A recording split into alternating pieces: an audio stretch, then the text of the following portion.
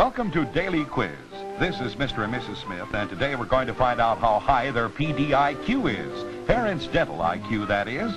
Are you ready? A baby tooth isn't too important since it eventually falls out. Right or wrong? You're right. Those baby teeth save space for permanent teeth. Here's the next question. Fluoridation helps prevent tooth decay. Right or wrong? Right again. Fluoridation reduces tooth decay by 60%. Ready for the last question? A 6-year molar is a baby tooth. Right or wrong? Right again. That permanent 6-year molar should last a lifetime. Mr. and Mrs. Smith, you certainly have a high PDIQ. Why? I see 5 good reasons, all with perfect smiles. And your prize is a lifetime of dental health for you and your children. By the way, how's your PDIQ? A public service announcement of the American Dental Association and this television station.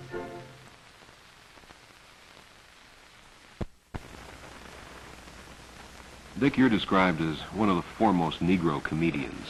Is that description fairly accurate, or would you rather drop one or other of those two phrases, those two words? No, I think at one time it had to be one of the foremost Negro comedians. But I think now I rank among the top comedians anywhere in the world because of the demand that have been for me and because of the uniqueness in social satire. There's not too many comics that would tread out into certain fields. But I think the description, like it is now, could stay, but it just haven't been updated, I would say.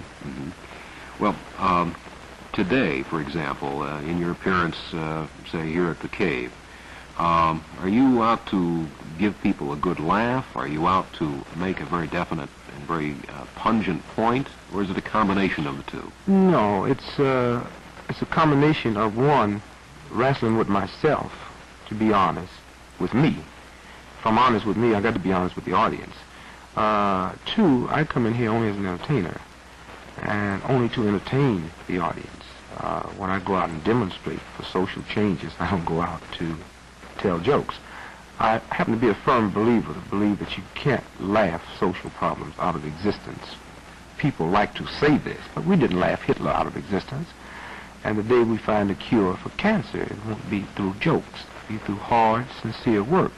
Laughing helps the people create an atmosphere to amuse themselves, to take a 5-minute break. But the soldiers on the front line in Vietnam today, you probably find your most rich humor pertaining to that war over there, which is for them. To stand up on the stage and use the same jokes back here that they use over there would be insulting and derogatory. But this is the thin line that humor carries. And if I worked to a room of 10,000 of the world's biggest bigots and won them all over, if I didn't get a laugh, I'd be a defeated man. Same thing if a minister worked to a room full of sinners and won them all over. If they laughed at everything he said, he would be a defeated man. Well, when I first saw you, which was, I think, either 2 or 3 years ago at the Hungry Eye in San Francisco, this was the time of Birmingham and Bull Connor. Your humor then, the monologue which you delivered then, was quite different from the one that you deliver now, both in terms of racial texture as well as your kidding the establishment. It's a little different. Is this a deliberate change? Is it a case of just evolving because of current events? No, I'm a better comic today than I am then. I've gone through more, I've paid more dues, I've spent more money for research. I've been around the world to various key spots, and I understand certain issues today. And, of course, my act in Canada is not watered down, but there's certain little inside things that I don't want to take the chance of that have not made the papers. See, for instance, if I was in America tonight, I would be doing like 10 minutes on the recent transit strike in New York City. Now, being this far west, I don't know how, and plus out of the country, I don't know just how that affected the general public. If I was in California, I would do less material on the transit strike. Now, what could go worldwide was the blackout in New York City. You know beyond a shadow of a doubt this was worldwide because it caused a security problem, and it's a potential threat to everybody on the face of the earth. of potential, inconvenience.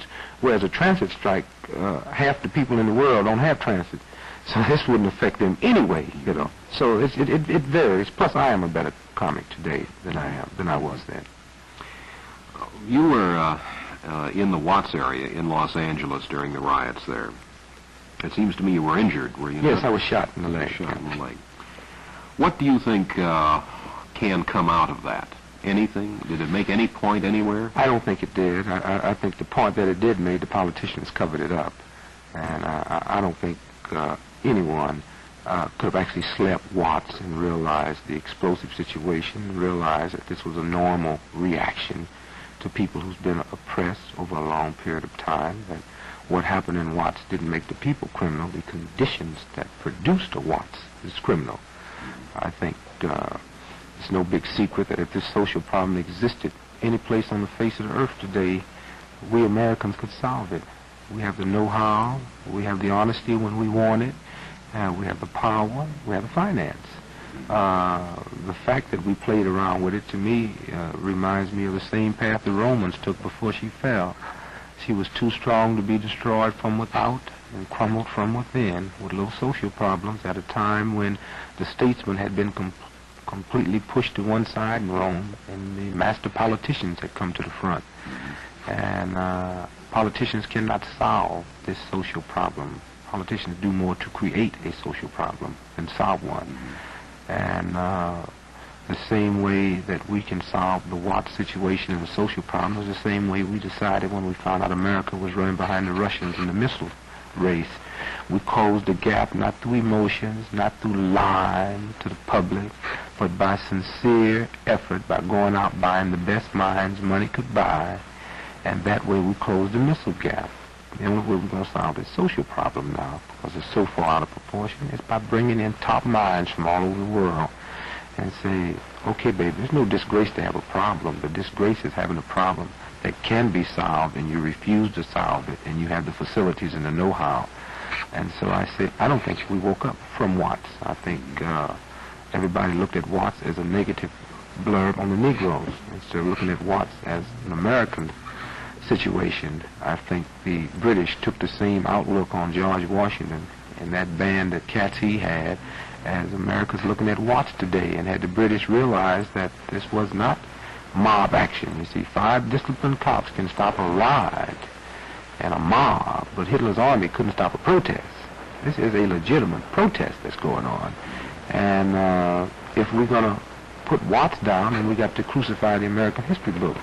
Because the American history book was George Washington told the mother country we weren't going to pay the tax and dumped our tea in the water. That was Watts, man. What happened in Watts was justified under the Declaration of Independence. We say we hold these truths to be self-evidence that all men are created equal and endowed by certain inalienable rights by the Creator, that when these rights are destroyed, it is your duty to destroy and abolish that government. The Declaration of Independence gives people this right that's been oppressed over a long period of time. So I think had the British went in and understood early Americans, George Washington and them, and realized they was dealing with a protest and not a riot, we might all today in America have a British accent. And it frightens me to think that we might make the same mistake that all of the world powers have made down through the years. Well, when you went into Watts, you went in an attempt to help, and yet you weren't very successful. This brings up the point, who speaks for the Negro today? Oh, it's not a matter of who speaks for the Negro. It's not a matter of going in to stop anything. I would be out of my mind to go in. If you want to stop something, you go to Washington, D.C. and talk to white folks. That's the way you stop it. See, I have 5 kids. When my baby starts crying, if anybody have any kids, when the baby starts crying, if you run to the crib and yell, shut up, the baby's going to cry louder. Oh, I got enough sense just in my own house to know you don't run into something after it starts to say shut up. I went in mainly and to review the situation, to study the pattern of it, and to ask the Negro, what do you want? And not to tell him that this is not the way to get it. I couldn't tell a man. I am non-violent myself. I don't believe in killing nothing, either a fish or animal.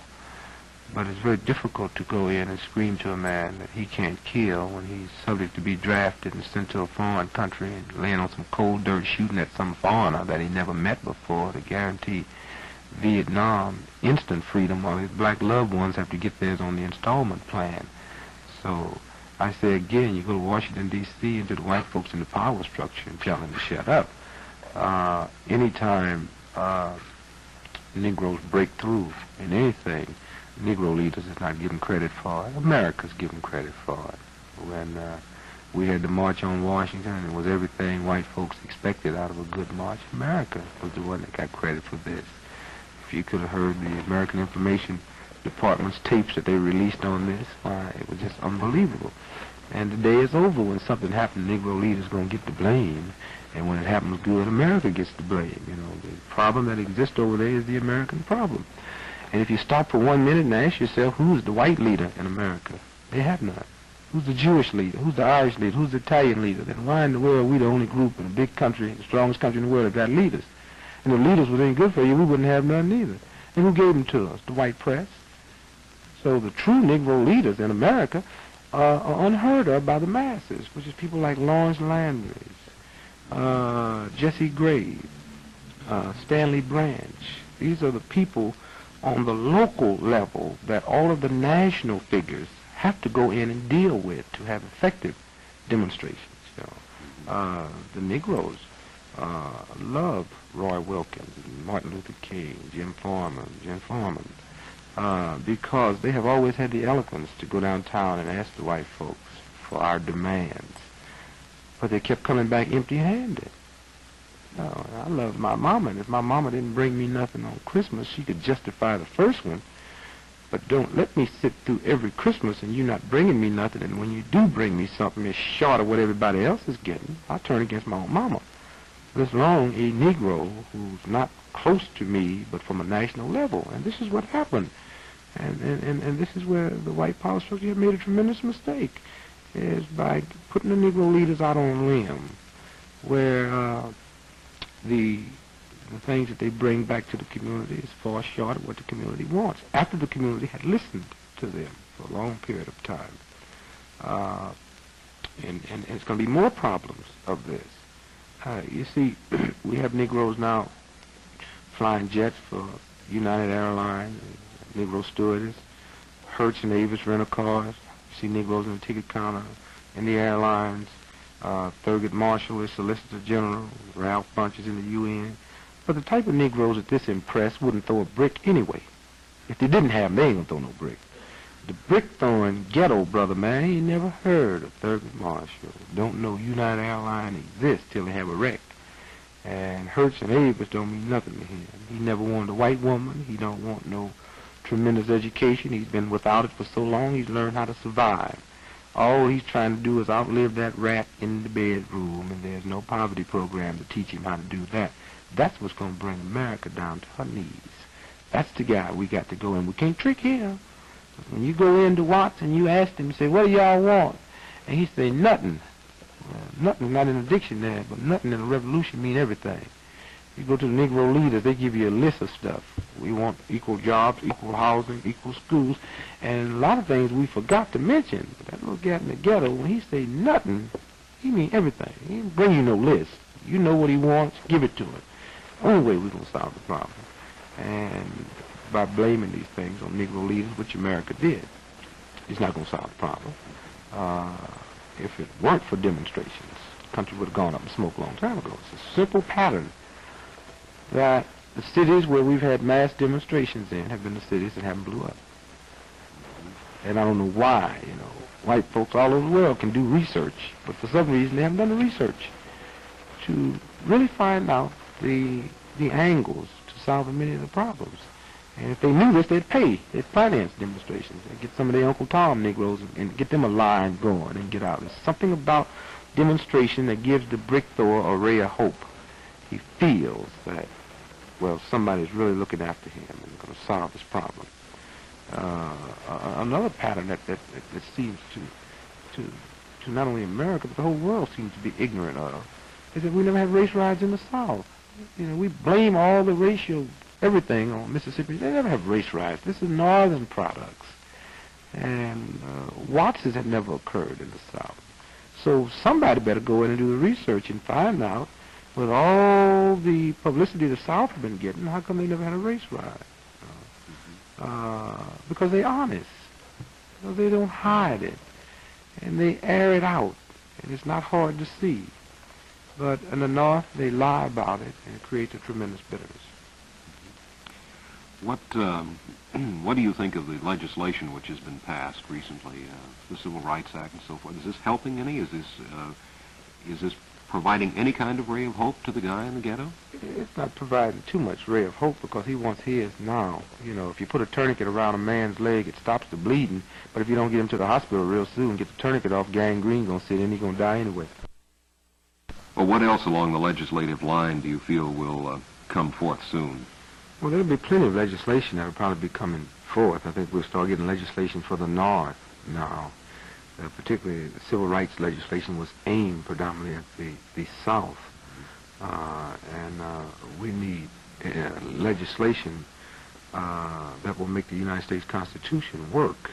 And this is a constitutional problem. We are not out demonstrating in Birmingham 3 years ago and all through the streets of America for something that didn't exist. We'd be very unfair if we was asking white folks to create something special for us. And I think they're very unfair when they create something special for us, like a civil rights bill. We didn't march for 64, 65 legislation. We marched for the United States Constitution. And if black America is going to be judged under 65 legislation and white America is going to be judged under the United States Constitution, that's racial segregation. What is America telling us? They're going to give us a new version of racial segregation, or they're going to do away with it, period. And this is the problem that legislation creates. You see, if a man's been riding on your back for 2 weeks, and you never tell him to get off, he got a good ride. But at the point you turn around and tell him to get off your back, he might not get off, but he's going to have a bumpy ride from then on there. Mm-hmm. And for 100 years, we've had someone riding on our back, and we never said anything. But now we've said, ask very gently to get off. And he's refused to, in a very insulting way. He's loosened his grip, and he says, boy, let me tell you something. I know I'm wrong for riding your back, but I can't stop riding your back now, and you got to be out of your mind to ask me to get off your back after me riding your back for 100 years. But I won't ride your kids' back. It's going to take a generation for me to get off your back. Well, I know he means that, so I'm going to head on down to the bridge and jump off, because I just soon be in the river dead as have him riding on my back after I told him to get off. He didn't even have decent enough to say ride on my back for a while. Let's swap. Same thing. No different. And if white America had to wake up tomorrow morning as black as I am, they'd be fighting soon they open their eyes up, because they would catch hell in the bedroom, man, before they even walked to the kitchen, before they even walked outside the house. And they wouldn't take it. And if they think we can put up with this any longer than we have put up with it, then they're admitting that something's wrong with us some kind of way. Either we are inferior or superior, one of the two. How bumpy is this ride going to get? It's going to be very bumpy. Very, very bumpy. Because with the war going on in Vietnam now, and Negroes going over to Vietnam to fight, and when these Negroes come home, they have a different attitude. You see, we don't have the type of Negroes we had during World War II. They could lay over in France and jump out the Jeep and lay in the gutter when they heard the German planes coming by, and didn't know what time they were going to be killed, and the war was over, and the German come over here, and we still got to jump out the Jeep and get in the gutter to let him by to get the job and this and that, which is no malice to the government, to the Germans. It's the malice is shown towards the government. They can permit this to happen. Well, you got a different Negro we're dealing with now. Negro 20 and 30 years ago had an empty stomach. Today the Negro has a full stomach and a hungry mind, and a hungry mind do not tolerate the same thing as an empty stomach. A hungry mind, Einstein had a hungry mind. Empty stomach deals by smell, and a hungry mind deals by sound. And all of those things don't sound right to us anymore. This is what's affecting the ride. You see, we were in World War II, when they was bringing German prisoners back to America to the southern POW camps. The Negro guards when they stopped to eat, the German prisoners was permitted to go in the front door of the restaurant and eat, and the Negro American soldiers had to go to the back door. That can never happen again. Charlie Drew, if you could imagine how many millions of people would be dead today if it weren't for blood plasma. Well, an American Negro by the name of Charlie Drew invented blood plasma, and he bled to death in a South Carolina hospital waiting room because they didn't accept Negroes after he was in an automobile accident. Now, these things are obsolete, and you got a different Negro that America have to deal with today. And she might as well wake up and get aware of this, that she's going to have to deal honestly and fairly because all the tricks are up. And as far as us out here at the head of the civil rights movement, we don't know where it's going to happen next. We can guess and probably figure Chicago will explode, probably Los Angeles again, San Francisco area will probably explode. But you're just guessing at it because you know what potential trouble spots look like, but you have no guarantee that some little small area, and I think when California blew, everybody should have been aware that it can happen anywhere, because this was the last place that people that wasn't informed felt it was going to blow. The government knows about it. This was evidence when after they released after the riots that out of 21 cities that they knew were potential powder kegs, that the only 2 cities that didn't accept their summer help was Chicago and Los Angeles. So I think it's very obvious that certain people in certain key positions knows what's going on in America. For political reasons, they refuse to really deal with it honestly. Like the McCoy report. This was one of the biggest frauds going. He started out pretty good. And then again, you sometimes wonder about even if they had been honest with it. You know, how are you going to say in 101 pages what the Bill of Rights said in 1? You know. And so, but to look at that McCoy report, it was a complete, total disgrace, and it was a political stick, no more, no less. And to think that Americans are supposed to be so intelligent and will end up spending over $100,000 for a 3-month fraud and paid to get it. And we paid for the aspirin to not cure the headache, but fix it so we can't feel it. This is all we did. You mentioned Chicago as a possible trouble spot. Is this the reason that you announced that you were interested in running for mayor? No, this was the reason that we demonstrated to try to hold it back. We had a little problem in Chicago, but it was because we had so much trouble from the city. We had found it very difficult to muster Negroes to demonstrate because the city, Chicago, was so large that in going out with the city working against us as hard as they did, it was very difficult for us to get effective demonstrations in every area. So we concentrated on the powder keg, which was the south side of Chicago, which we still go into trials now. You know, like we kneel down the street and pray, and you're arrested for inciting a riot. And cops jumped on me in Chicago and put me in the hospital for almost 4 days. And very conveniently, the cop goes to the hospital, and they end out with assault and battery charges against me and all this type of stuff that would never happen in the South, you know. The beauty of a Bull Connor was he came out and watched his cops, man. When you scream police brutality, he didn't sit in the ivory tower like our police commissioner in Chicago and says, I don't believe it. It's not true, you know. Bull Connor was in the street, man, and he knew what happened. And he would tell you, yeah, I'm going to knock him down again tomorrow. And, you know, nobody likes pain, but physical pain is much different from mental pain. And what white America sends us through up north is mental pain. Which runs you crazy eventually, which leads you into mass violence. What do you think about Martin Luther King's movement to Chicago? How do you think that's going to end up? I think it's frightening that the city let conditions get to the point where Dr. King had to come in. You know, I think a city, the second largest city in America, should have been able to solve the problems without a Dr. King having to come in. The fact that he's there creates very interesting analysis, because the nonviolent movement have never been effective up north. Matter of fact, it went the other way. It gave the Negro a cheap cop-out up north. The Negro said, I would have gone to Mississippi with you, but I'm too violent. He's never had no record for hitting white folks or lynching white folks, so he took a cheap cop-out. But he's been telling himself for 5 years that the only reason he didn't get involved was because he's too violent. He's told himself this, and now you have created a violent northern Negro that's waiting for a reason to hit. And you see, when in Selma, Alabama, when we demonstrate in Selma, we hold a mass rally. Well, you got 12,000 Negroes at the most live in Selma. So if 3,000 come out to the rally, you have a fourth of the Negro population that you've taught nonviolence to, and that fourth can go back and teach it to another fourth, and then you hold your next rally and you get some more. Well, in Chicago, we held a rally tonight with 1.5 million Negroes. We don't have the facilities to house a fourth. So in Chicago, if 5,000 people showed up, which is a good rally, but what is the percentage of 5,000 out of 1.5 million? And that means your town is not nonviolent. And it would take you 20 years to reach a whole town without the white folks giving us their communication system. Will they give you that system?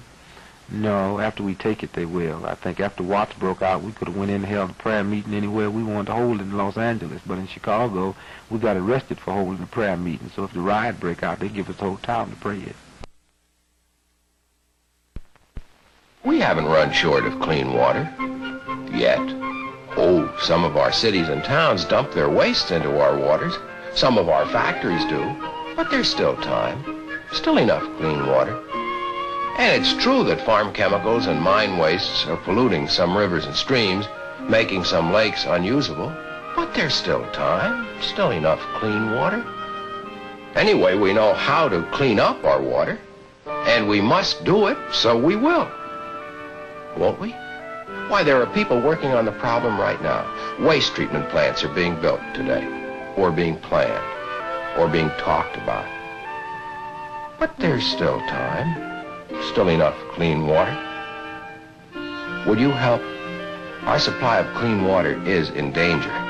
The facts are all in the new booklet. Get your copy. Write Clean Water, Washington, D.C. There's still time.